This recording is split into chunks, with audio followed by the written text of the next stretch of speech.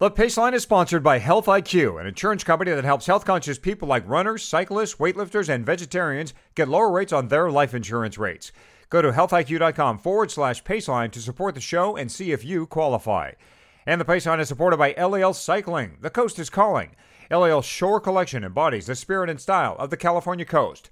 All LAL products are crafted right here in Southern California for shipment worldwide. Now, on to the show. Auger, beta, crab.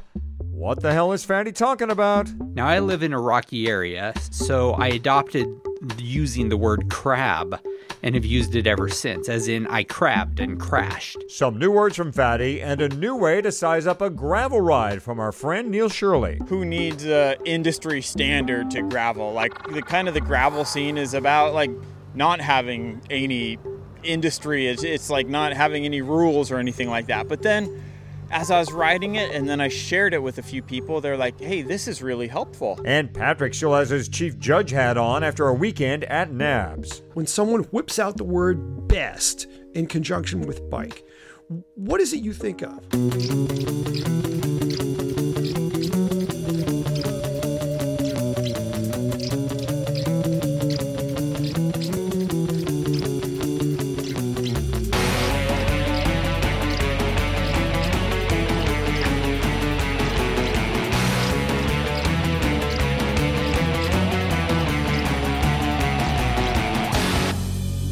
The Paceline, the podcast on two wheels. Patrick, Hottie, and Fatty bringing you the official podcast of redkiteprayer.com. Find us and subscribe and rate us on Apple Podcasts and wherever else you listen to podcasts. I'm using Overcast now, guys. Have you guys heard of that? No. Tell me more. No? Oh, it is a podcast player that I use on my phone that lets me control the speed as well as the pauses between words and sentences of podcasts. And it saves a few minutes per episode. How about that? Very cool. Oh, there you go. I should have saved that as my Paceline pick. But enough of that, because this is episode 104 of the Paceline. I thought we were going to be a two-person ride today, but Patrick parachuted in. Welcome, Patrick. And good to be back. So we are a full show. You were never gone as far as our listeners are concerned. But it's good to have you back, even though you weren't gone. So it's a standard 3-man, 3-pole, 3-pick group ride. Hottie, RKP guy, because I no longer say contributor. And I just said it correctly on the first try for the first time. What you got for us while you're leading the Paceline today? Bike setup research. How do you get that bike set up for the big ride, the big race? What are your resources?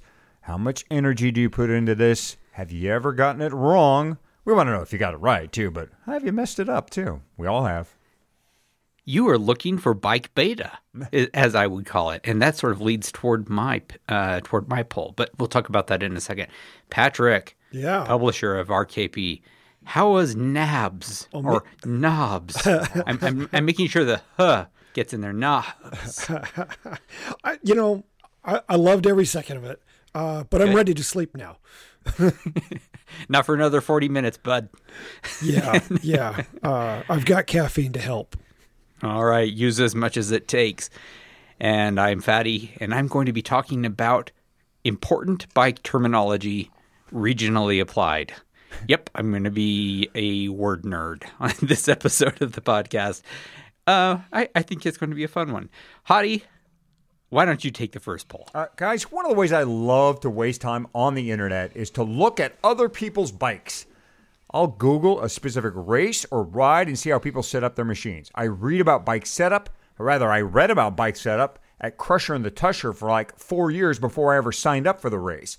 And Leadville was a 2-year equipment research project before I even qualified.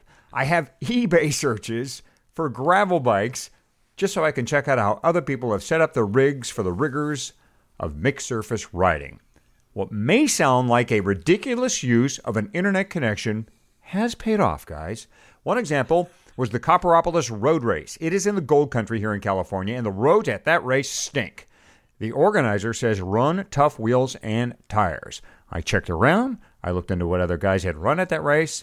I ran my 32 Triple Cross Open Pros and a set of Michelin Kryleons during that race. As I raced around that track, I watched other guys flat and break spokes while I made the break and finished in second. My first trip around Old Cazadero was also a success thanks to some research on bike setup.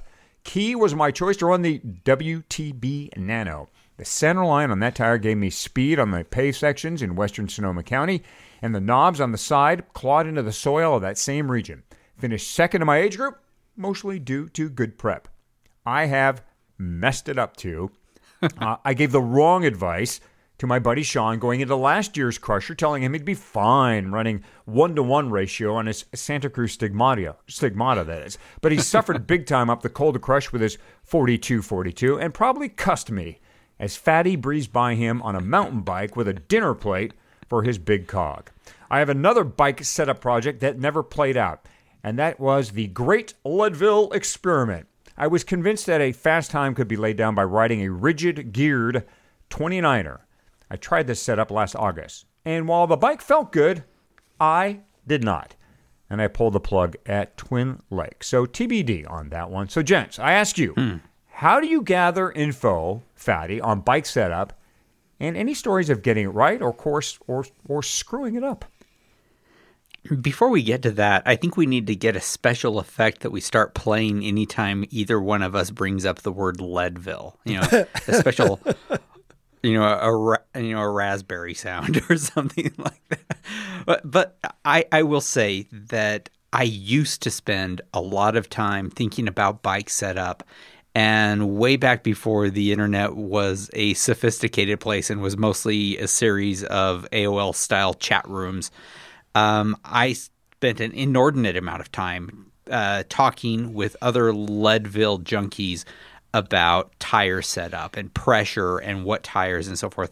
And so this kind of makes me nostalgic for that, but I'm not really like that anymore.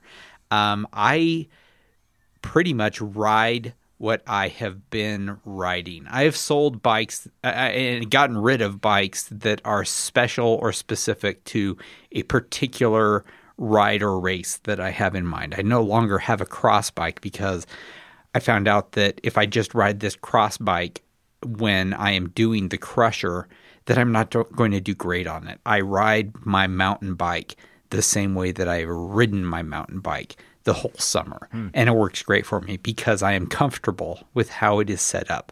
I don't change gears. I don't change the tires. I don't change anything about it. I just ride my bike. And that works pretty well for me. Biggest case in point for that probably is my Specialized single speed. It is I think 5 years old now, and that's old in carbon fiber mountain bike single. Hey, yeah, we'll talk about who has the oldest bikes, man. I've seen what you ride. You don't get to say that I'm the one who keeps the newest bikes. Although, yeah, I like my new bikes, but it's the fact that I've been riding this bike for 5 years. I am super comfortable when I get on this thing. So no, I'm not doing a lot of switching around or customizing or beta gathering, as I like to call it, all that often anymore. How about you, Patrick? It's funny because for so many years, being a kind of straight up, license holding, crit riding, road race doing roadie, it was whatever bike I was going to race and 23 millimeter tires. And I really didn't ever think about setup at all, except maybe in a cyclocross race. And even then, not very much, because usually I only had like one set of wheels and one set of tires, maybe two. There were a couple seasons where I had two different sets of wheels and two different tires. But since moving to Sonoma County and having multiple gravel bikes and multiple road bikes, I think a whole lot more about setup now. As a matter of fact, I switched bikes that I was going to ride at the most recent Grasshopper, Chileno Valley, literally the night before the ride. I decided, okay, I'm not going to ride that bike. I'm going to ride this one. As to whether or not I've gotten it wrong on occasion, that's sort of hard to answer because, I had the outcome that I had, and it's hard for me to say, oh no, it would definitely have gone better if. I kind of think that at Chileno Valley, if I'd ridden my felt AR, I would probably have been faster, but I'm concerned about how much pain I would have been in at the end. Instead of, if I'd ridden that instead of my 7 Earhart with 32 millimeter tires, I would have been on 28s on the felt. So I made a choice based on trying to get to the finish with as little pain as possible. I finished, and I was in reasonably okay shape at the end. So I'm sure there have been occasions where a different choice would have been faster. But I got to say, with the Grasshoppers and some of the other events around here, I really love agonizing over tire and wheel choice, sometimes even bike choice, the days coming up to an event. And there will be a lot of chatter on Facebook, especially in a couple of Facebook groups that I'm part of, about, okay, which tires are you going with? Okay, you doing anything crazy with your wheels? And that is really fun. I like exploring kind of tire and wheel choice. Crusher messes with me because I don't really want to think about drop bar versus flat bar. I want that part sorted out well in advance. I don't want to have to think about animal or vegetable. I want to know, if it's a drop bar event, okay, which of my 6 choices am I going to go with? And so for me, that's the fun thing. It's like, okay, I'm going with a drop bar bike, which wheels, which tires. And I really find thinking that through an awful lot of fun. Mm-hmm. Yeah, Burke Swindlehurst, the organizer for Crusher, doesn't he? He kind of walks a line there. He kind of says it's kind of up to you. Now, if you read between the lines enough, you will find out that the lean goes to the cross bike. Like most of the fast guys you see out there are going to be on the cross bike, but Burke will tell you that doesn't mean it's the right bike for you, as Fatty has proven. So, I mean, like you, Patrick, I get into to me, gravel riding and adventure riding kind of has that 3 points you need to go over. You've got your fitness, you've got the course, and then you've got how you're going to set up your bike. And all 3 can have variables. Weather can change the course. You can come in not as fit. And what you do with your bicycle can dramatically, I believe, have an outcome on your day. Another guy who's given this a lot of thought is Neil Shirley. Neil has become one of the biggest gravel enthusiasts in the U.S. He has won Gravel Worlds. Twice he has won the Belgian Waffle Ride. And he's always a contender at Dirty Kansas. That was all after a successful career as a pro mountain biker and a pro road racer. Oh, by the way, he finished on the podium in national championships for both disciplines. After his pro racing career, he ran Road Bike Action magazine and is now with the Lyman Agency, helping spread the word on brands like Mavic, NV, and Allied Bikes. Like the 3 of us guys, he loves gear so much so that he has outlined something he calls, and this is kind of all in fun, the Industry Standard Guide to Gravel, which offers an easy reference to help define what equipment should be considered for each category of gravel difficulty. Here's Neil. Hello, Paceliners. Michael Houghton here. We're at the end of the Tranquillo ride, a great ride put on by Bonk Breaker, our friends at Bonk Breaker, the great nutrition company.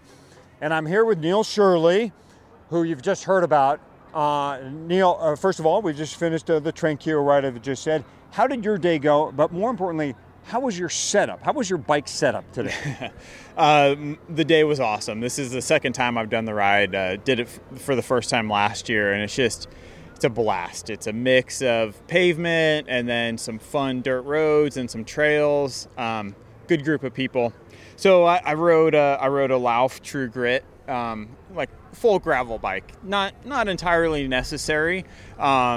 But I got the bike recently and I'm really enjoying it. So I put some 40C slick tires on there and had more than enough rubber for what I needed out there. Yeah, and me too. I ran a steel Fat Chance crisscross today with 38 tubeless. Yep. And that was probably more than I needed today, but it sure felt good. It was nice at the end of the day to have that much rubber. Yeah, you're not complaining on the dirt descents or anything with that. Which gets us to why we're talking to Neil today. He has developed a very interesting thing that you blogged about on your website. Now, first of all, you work for a new agency, the Lyman Agency, and they have an outdoor blog of some sort, right? And you've written about something you call the Industry Standard Guide to gravel, which sounds very official, Neil, but it's supposed to be kind of a helpful hint on how to set up a bike for a gravel ride or race. Yeah, exactly. It actually started a little tongue-in-cheek because, like, who needs a industry standard to gravel? Like, the gravel scene is about, like, not having any industry. It's like not having any rules or anything like that. But then as I was riding it and then I shared it with a few people, they're like, hey, this is really helpful. And there's more and more events coming up where, if you're going out on the pavement and, you're doing a race in Tucson, or you're doing a race in New York, or you're doing a race in California, you kind of know, like, what you're getting in surface. Like, maybe the road's a little rougher or whatever, but pavement's pavement.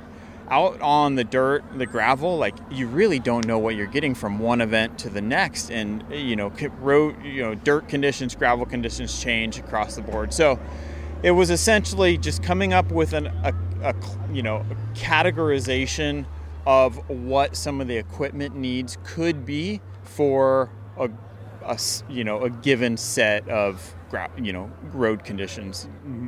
So there are 4 categories correct. In the ISGG, and before we move much further, we should say what the ISGG is and what it is not. It is not, as I understand, an attempt to judge how hard the race or ride is going to be on the athlete. It is an attempt to judge how hard it's going to be on your equipment. Do I have that basically correct? Yeah, you're entirely correct. It's some guidelines, mostly about tire size. And then like Envy, they took it and added in recommended wheels in their line that would go along with that. But really, it's about the size of tires that you should be running and pressures that can be found.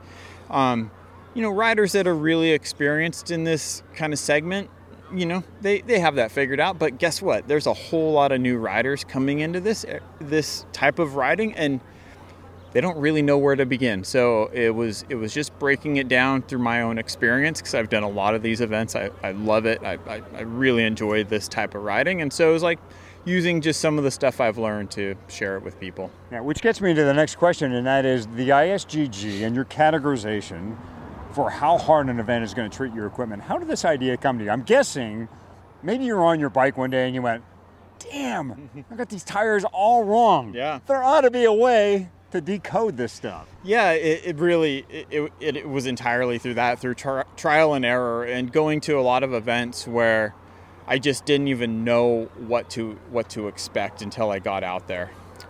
So it was just as you said, that it was through experience that I was like, there needs to be something,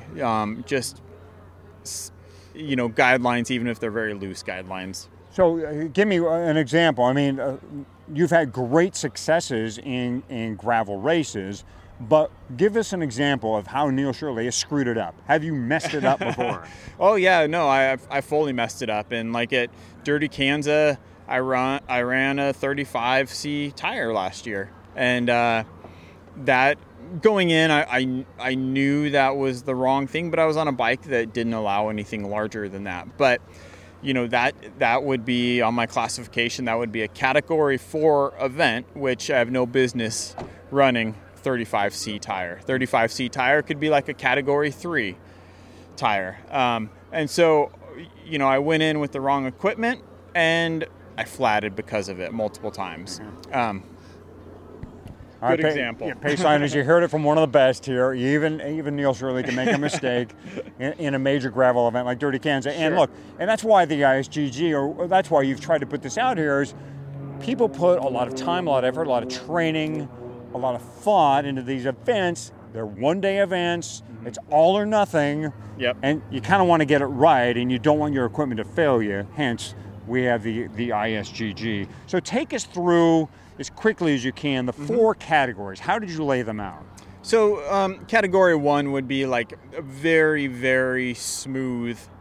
I classify, some people have said, well, it's a reverse, categorization for cycling. Like it should be Category 1 should be the hardest. But I looked at it as like hurricane, Cat 4 hurricane. That's the hardest, right? Okay. Like that's gnarly, right? Right. So that's how I laid it out. So Cat 1 is the most basic, really smooth, well-maintained gravel road. And that's where you can pretty much run a road setup. 28 mil tires, road bike, you don't need tons of clearance.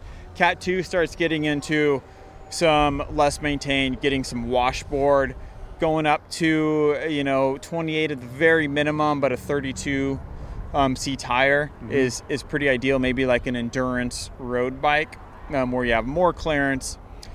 Category 3 is like our last descent today, where there's a lot of there's a lot of loose rocks. There's some small ruts here or there, and that's when you start thinking like, gravel bike, cross bike, something with bigger clearance. You can run 32 to like 35 C tires, just have a little more security, more rubber on the ground. And then category 4 is like rutted out, rocky, here in California we have a lot of it, like our forestry roads that just aren't maintained dirt roads. And that's where a 38 to 40 C tire, or even in some extreme cases like 650B and a full mountain bike tire on the bikes, which is starting to become more of a popular setup. Right. Now, the one thing that's harder to account for is Mother Nature. I mean, Mother Nature can change it. We saw that last year here. Sure. We got rain the night before, and suddenly a road bike looked like a very bad thing here. Exactly. But you leave it up to folks to check the weather, and topography is the other thing, because gearing has become a big part of how we decide what our bike setup is going to be for a gravel event. I mean, I told a friend last year at Crusher on the Tire Show, you'll be fine with 1-to-1 ratio. No, that was not good enough. He should have had more gearing. Yeah. But you leave that up to the folks to figure out weather and topography or elevation games. For sure. There's so many different variables. And like a route today, like if you just judge today off of the last descent, that would be category 3. But turns out we had 30 miles of pavement riding on the PCH to start with. So if you look at it as a whole, as the entire event, you kind of have to weigh, like, do I want to run that big of a tire for the entire day? So maybe in some situations you're not going to have the most ideal setup. If you're running, you make compromises, and that's kind of what gravel is about. You figure out what the most efficient setup is for the day, and at some points it's not going to be the best setup, but it's kind of what's fun, for me at least, like trying to figure out what that is. Let's talk something a little broader thing, and that is gravel and adventure riding that you love so much, and I love a lot, and Fatty and Patrick both have become passionate about as well. But the thing we're grappling with, and the ISGG kind of brings us up, is the idea of how much regulation do we need in these rides? Do we need more policing? Do we need more rules? Does USAC need to get involved? I mean, you've done a lot of these events. What do you think? Where do we stand right now with what we need as far as oversight with gravel and adventure riding? A little bit of my background, I grew up, I spent 10 years racing professionally, and, with, USAC sanctioned everything. They do a great job making sure we're safe. On the flip side, these types of events are very much at the discretion of the promoter, and so far I've never felt unsafe at one of the events. Could that happen? Sure. Maybe a promoter doesn't do his due diligence on that. But as much as I hate to say it, I think it's a little bit of a selling point for some of these events not being sanctioned. And just they're standalone events. Of course, they're insured. The promoters are getting insurance and everything.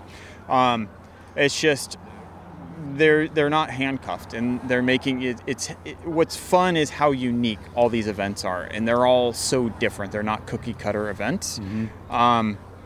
If USAC was able to figure out a way to sanction some of these events and still keep that uniquity and that draw that would be great. I would love to see that.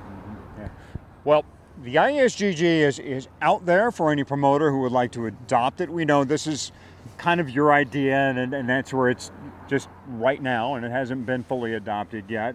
But until it gets adopted, what would be your top tips to anybody starting to consider gravel riding? What do they need to look at to make sure they get their equipment right? Yeah, I'd say if you really plan on really getting into the gravel scene and you're doing your own gravel rides and going maybe doing an event, make sure you get a bike. There's so many options out there now. Like 4 or 5 years ago, there were very few options.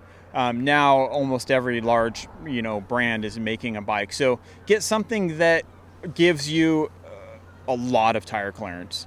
So once you have a lot of tire clearance, I'd say enough for the minimum of 40C tire.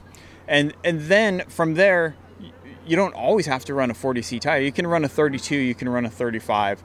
But if you're limited in tire, the tire width, then that creates a problem. Yeah. So go big, and then you have a very versatile bike that can be used on the road. It can be used at dirty Kansas. It can be used on mountain bike trails. Well, thanks for writing the piece on ISGG. I think you're just helping further what you and I both love, and that is gravel and adventure riding. And we will see you hopefully soon on the dirt in drop bars. For sure. Having a lot of fun. Thank you very much. Yeah. Again, that was Neil Shirley, currently of the Lyman Agency. We'll have a link to the ISGG on RKP. Now, don't take this too seriously, guy. Neil's certainly not. I mean, he knows. He's just having some fun here with something he loves and we love. But if it becomes a thing, the ISGG could help out some folks make decisions about equipment. So throw out the guessing game, right? And just put on that bike exactly what you need from the get-go. So, Hadi, is the Crusher a Cat 3 or Cat 4? I don't know. It is. See if he's got it. Yeah, he has it listed here as a Category 3. So, okay. Yeah, infrequently maintain roads that require a high level of skill when tackling on a road bike due to the exposed rocks. And a road bike at Crusher would cause you some difficulty. You'd probably break the bike. Well, no, some guys do it, but it'd be difficult on the bike.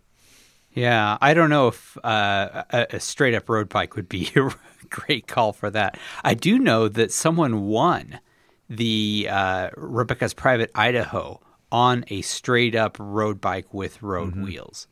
Yeah, so one of the most common questions I get. Skill matters. Fatty, one of the most common questions I get concerns the Belgian waffle ride. People always ask, "Oh, have you done it?" I go, "Yeah." They go, "Okay, well, how'd you do bike setup?" They always say, "I'm thinking about running a cross bike or this or that." A lot of people like what I say over bike that course. Like that course is really a road for a so-called quote unquote adventure ride. That's really suited for a road bike. And one little hack you can use is look at the promoter.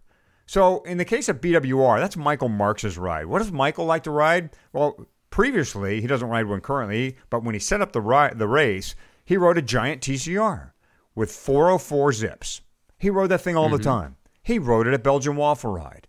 That's what he likes to ride. He wants to finish his ride. So chances are, if you kind of emulate what the promoter is about, what the promoter likes to ride, Sam Ames, for instance, Rock Cobbler, likes to ride a specialized crux with 35s. Boom. Pretty much you can go along with a setup like that. So that's another little hack that can work. A good hack. I think there's some serious caveats there, which I think we will bring up in another episode. We can't talk forever because it's my turn. Right. I'm going to come out and take a poll. And I want you to cast your minds back to years ago, back when Mike Ferrantino was doing a lot of writing for Bike Magazine. He wrote a particular article about a mountain biker's death as he descended the Portal Trail in Moab, Utah. This story really stuck with me for a few reasons. First, Mike's writing sticks with you in general. The second was he was describing a trail I am familiar with and am terrified of. And third, he borrowed a term from rowing, crab, as a verb, to describe when you unintentionally hit a rock or a log with your pedal and get thrown off your line. Now, I live in a rocky area, so I adopted using the word crab and have used it ever since, as in I crabbed and crashed. And a few friends use it too. It's become kind of regionally accepted. Another term I use, and this one I don't remember the source for. I might have made it up. I don't know. Auger, as in a old school drill bit. A lot of locals around here use it as a verb to describe when your front wheel drifts into the uphill side of single track that's been cut into the side of a mountain. Now, when you hit that uphill part of the single track, your front wheel tends to bite and dig in just like an auger. So to say I augered into the side of the mountain is perfectly clear to riders I know, except when it isn't. My wife, who is, of course, picked up words I use, told a riding friend of hers as she was riding last week that she augered into a freshly cut trail during a ride, only to find that friend laughing for minutes, and then laughed about it several more times during the ride, and named the ride "Auger is now a verb" on her Strava write-up for the ride.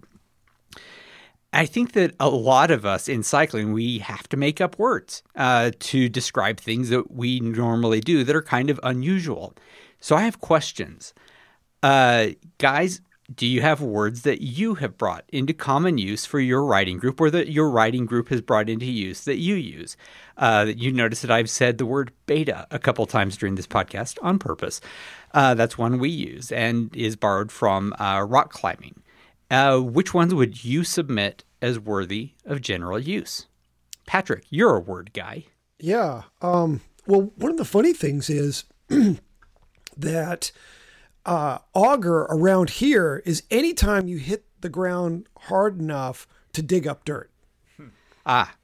So it's, I would say I have similar augered a lot. use, slightly different, but I like it. Yeah. When your head is the drill bit. Yeah. Good Lord, I'm blanking right now. I've got my own terms for things that I do, like playing tow truck. That's, anytime I'm pulling a group, or playing goaltender, which is anytime I'm at the back of a group trying to make sure that people don't get dropped. I don't know that those have slipped into common usage by anyone else, though. How about, do you use beta? Is that a common one out there? Nope. I know that one from climbing because I used to do some climbing, but it doesn't happen around here. How about another one from climbing, flash? As in when you flash a route in climbing, you get it on the first try. We use it whenever we do a technical move. If you flash it, you ride up to it, you ride over it or down it without any, without scouting it or figuring it out. You just do it. You use flash? No, we use red point. No, I'm kidding. Oh. I'm kidding. I don't get it. Red point is slightly different from flash. I think you've watched somebody climb it.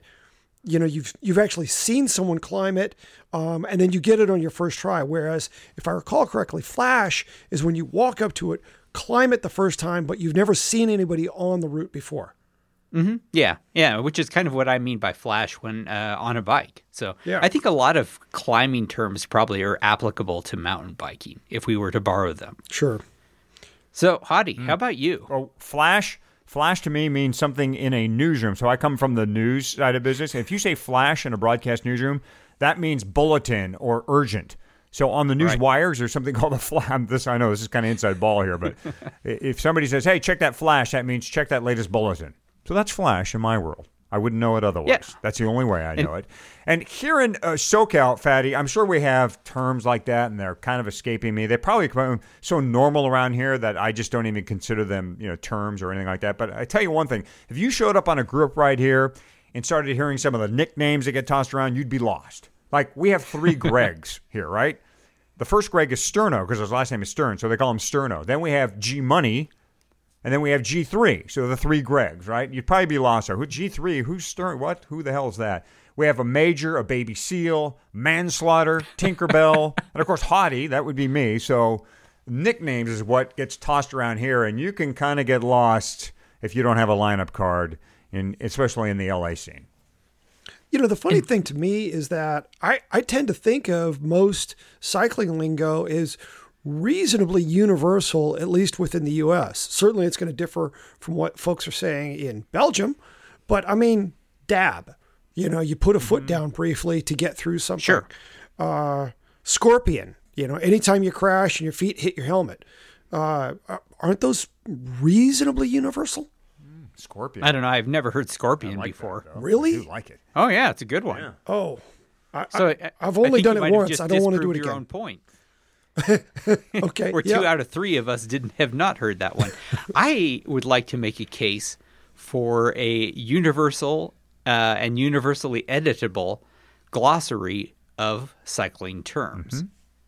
Oh, It's yeah. 'cause We I need to think- pull that together. I think flash is a good word. I mean, for what we do, I think that auger is a fantastic word for what we do. And of course, dab. And I like scorpion. And I'm sure that there are many more that we have not heard of, probably that have become widely used, but only in regions. We got to know each other's words, guys. All these dialects need to come together. The tribes need to be united. Chronicle books, we're coming for you. All right. Okay, guys. Well, I think that we are ready for our first break. When we come back, Patrick's going to talk about the judgment of NAHBS. It makes it sound like that was something really serious. court but case. I don't think it Judgment was. Day. Judge Patrick. And then Paceline Picks. So stoked on this trail. So stoked on water. So stoked on this bar. I'm so stoked. So gnarly. Gnarly. So sick. So sick. You were so sketchy, man. So rad. Epic. Epic.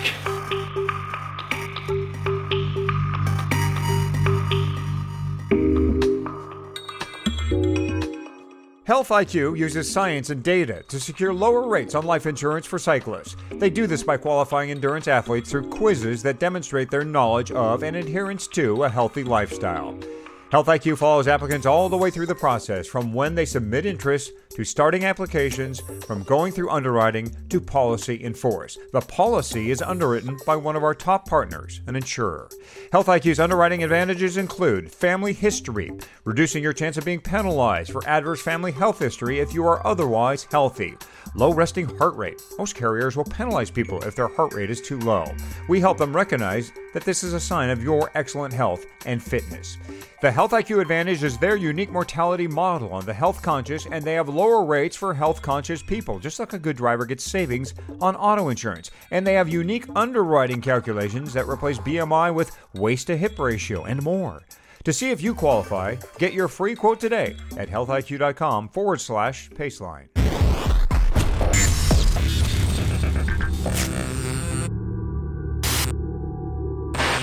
Hottie and I have taken our polls. We're exhausted, sweating, barely hanging on. And that's an okay thing because Patrick is now going to talk about being all judgmental and stuff. So this past weekend, the North American Handmade Bicycle Show made its first ever appearance in New England. And the show happened at the Connecticut Convention Center in Hartford. Now, as I've mentioned previously, I'm chief judge for the awards. It's a job I take seriously, but that said, it's not actually a job. I do this on a strictly volunteer basis. Because the show was on the East Coast this year, we got to see work from a bunch of builders who haven't displayed at NAHBS in some time. Chris Bishop was back. I have one of his bikes, and I'm a big fan of his. He's previously won Best in Show. Peter Weigel was also back, and he brought his A++ game. It's funny, I had a conversation with Bishop where he told me that he thought he'd have a great shot at winning an award, but then he found out that Peter Weigel was going to be there and he was like, oh man, I'm toast. He did still go on to win Best Phillip Brace Frame. Weigel won Best Lugged Frame and Best Road Bike. Now, when it came time to judge Best in Show, the Weigel bike that won those two awards was an instant finalist, also because he's just Peter flippin' Weigel.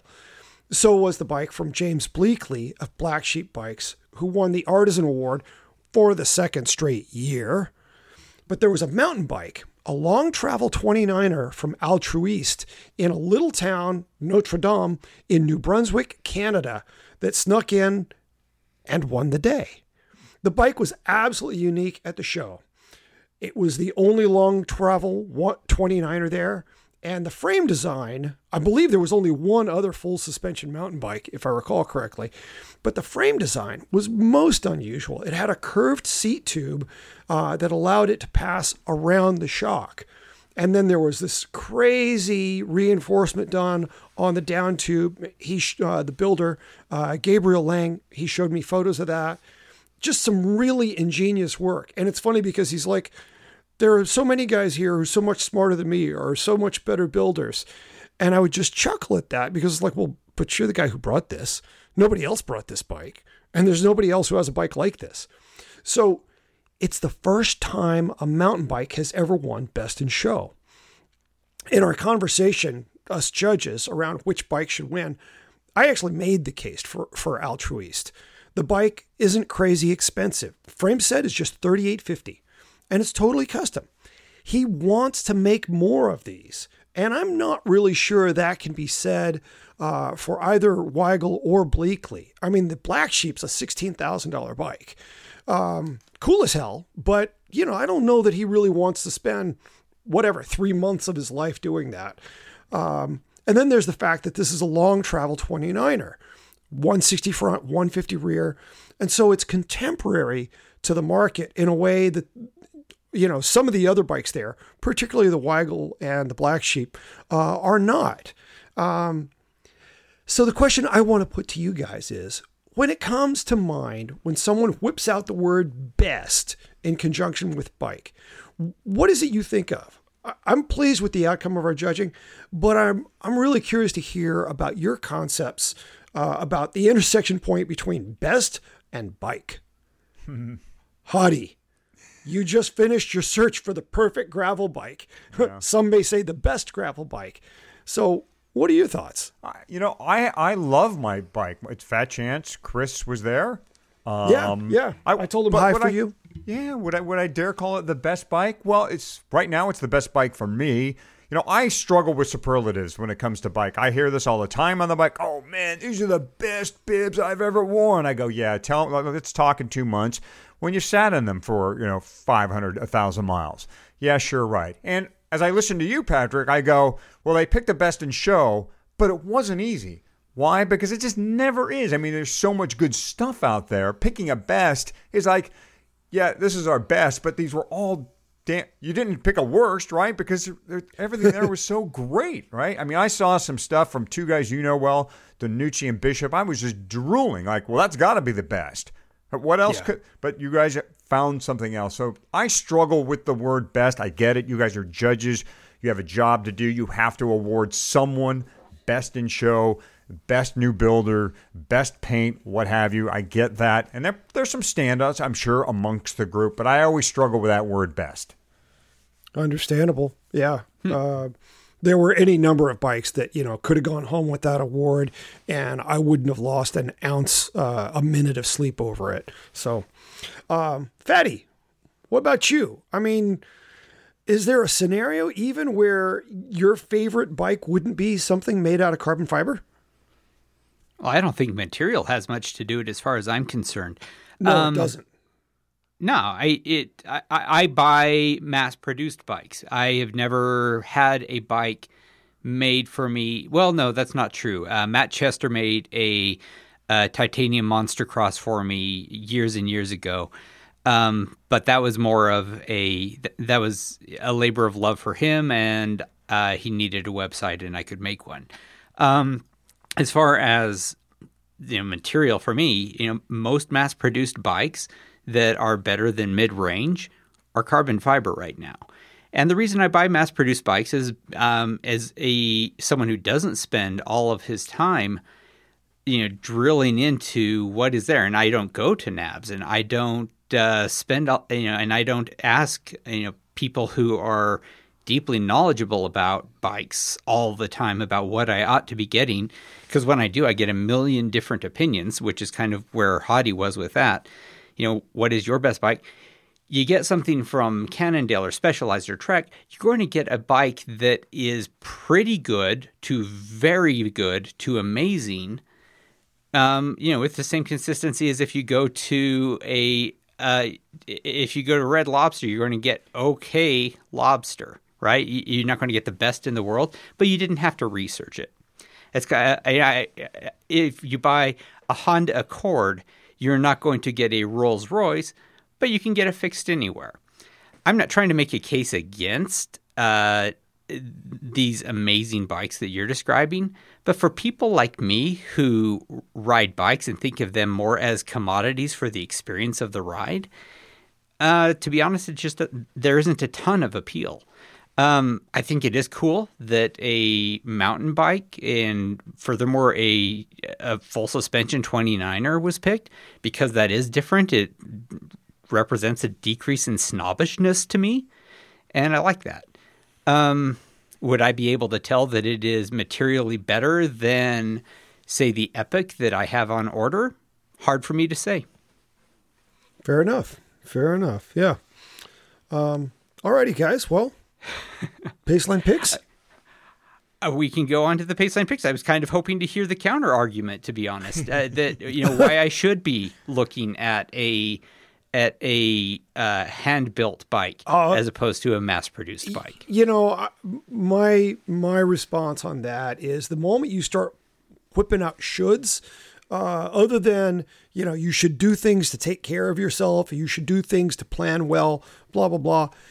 In terms of buying a bike, should is a word that really needs to be banished from the lexicon. So that's one word that won't be in our book of bike lingo.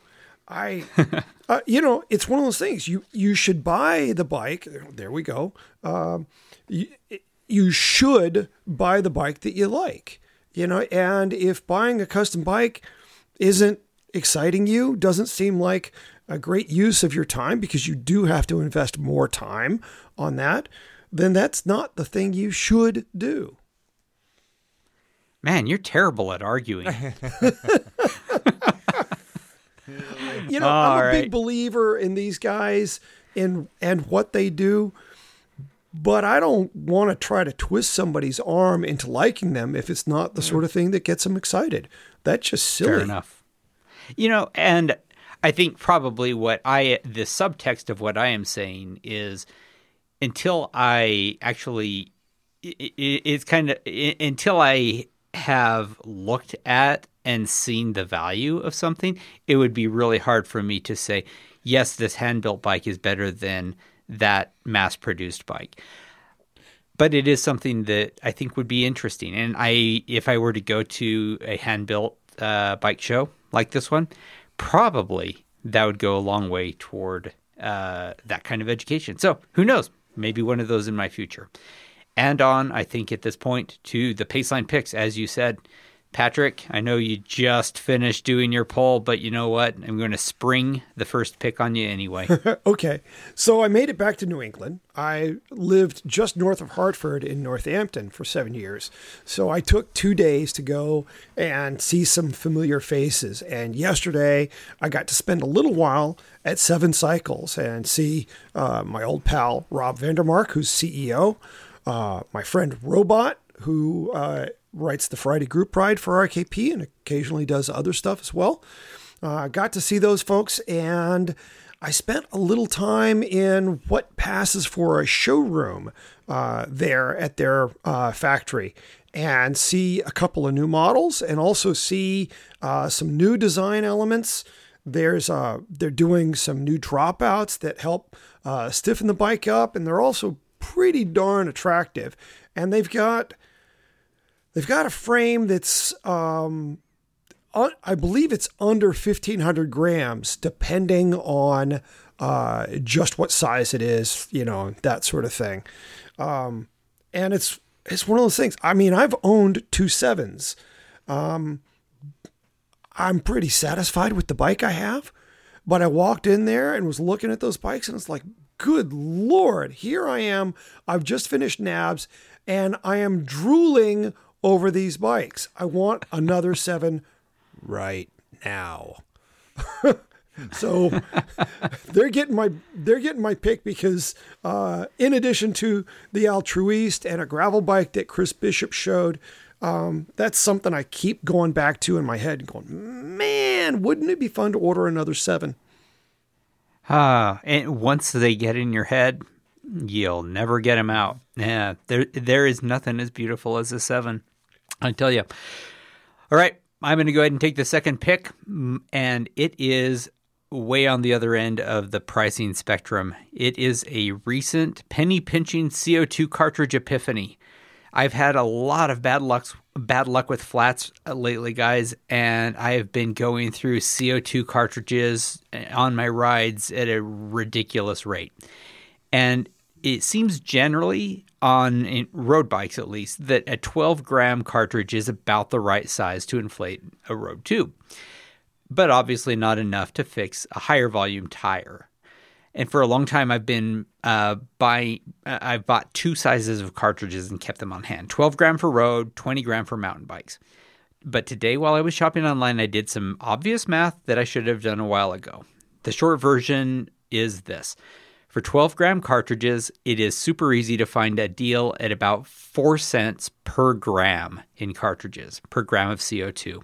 For 16 gram cartridges, you are going to pay at least 11 cents per gram or more. For 20 gram cartridges, plan on paying around 15 cents per CO2 gram.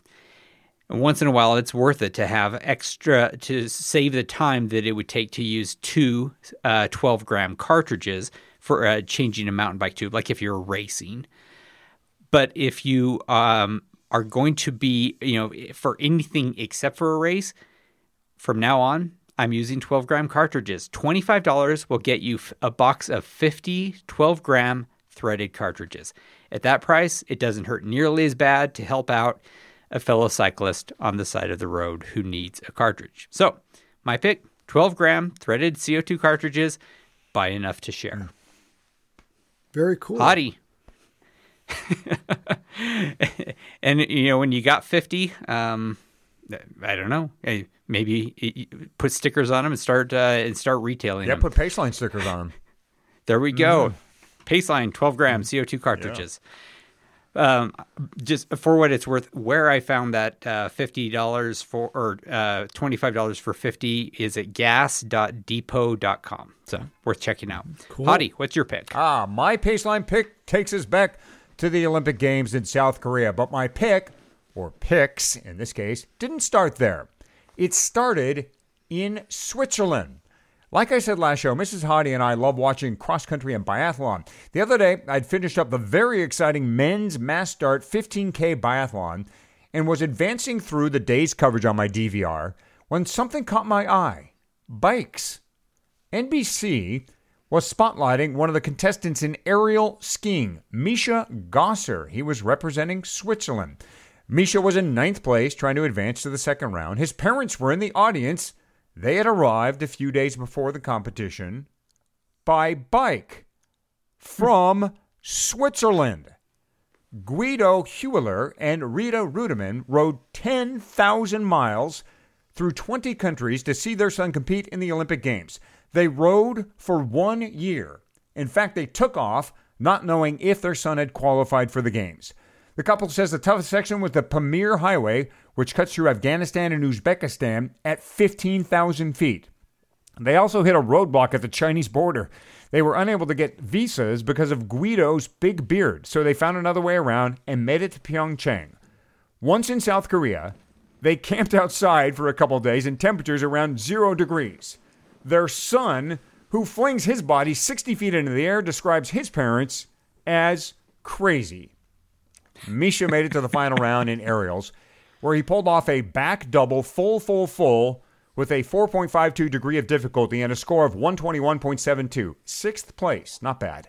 But his parents, both in their 50s, who pulled off a 365-day, 10,000-mile, 20-country ride with a degree of difficulty of about 1 million, must be worthy of some kind of medal, and at the very least, a Paceline pick. Congrats to Misha, Guido, and Rita. That is awesome. That is an awesome pair of parents. Mm-hmm. Great pull, Hottie, there. That is fantastic. Hottie, what's coming up on the redkiteprayer.com? What's coming up for me on RKP? I'm glad you asked. I'll kick it to Patrick, but I actually do have a review up for a fabulous set of tires from Kenda. They're the Valkyrie tires. And it's go and read the article and go to that last paragraph and find out why they call them Valkyries. Pretty interesting story behind there. But the Valkyrie is a do-all race tire that won't let you down either on the road if things get a little rough as far as punctures are concerned. So great tire from Kenda. Lots of sizes, too. They do 23, 25, 28, and 30s. And they do tubulars as well. So they've made a lot of ground on their race tire, Kenda has, and they're really trying to prove that you can be fast and durable. And that's I, of course, meant to say hottie when I said that. I totally, that was not a mistake. Patrick, I don't suppose you have anything that you would like to talk about coming up on RKP. For the foreseeable future, all of my content will be concerning the awards at NAHBS. I'm doing posts on each of the categories and which bikes were the finalists and why each of the winners came out on top. So that's going to keep going for probably the better part of another week. You know what? I'm going to read those. This episode has kind of made me a little bit more curious about this big segment of bikes that I have not really spent a lot of time looking at. And I think that is going to be a wrap for this episode of the Paceline. One last reminder, find us on Apple Podcasts. Take a moment to rate and review us. For Hottie and Patrick, I'm Fatty. Thanks so much for listening to episode 104 of the Paceline. Excuse me. I'll edit that.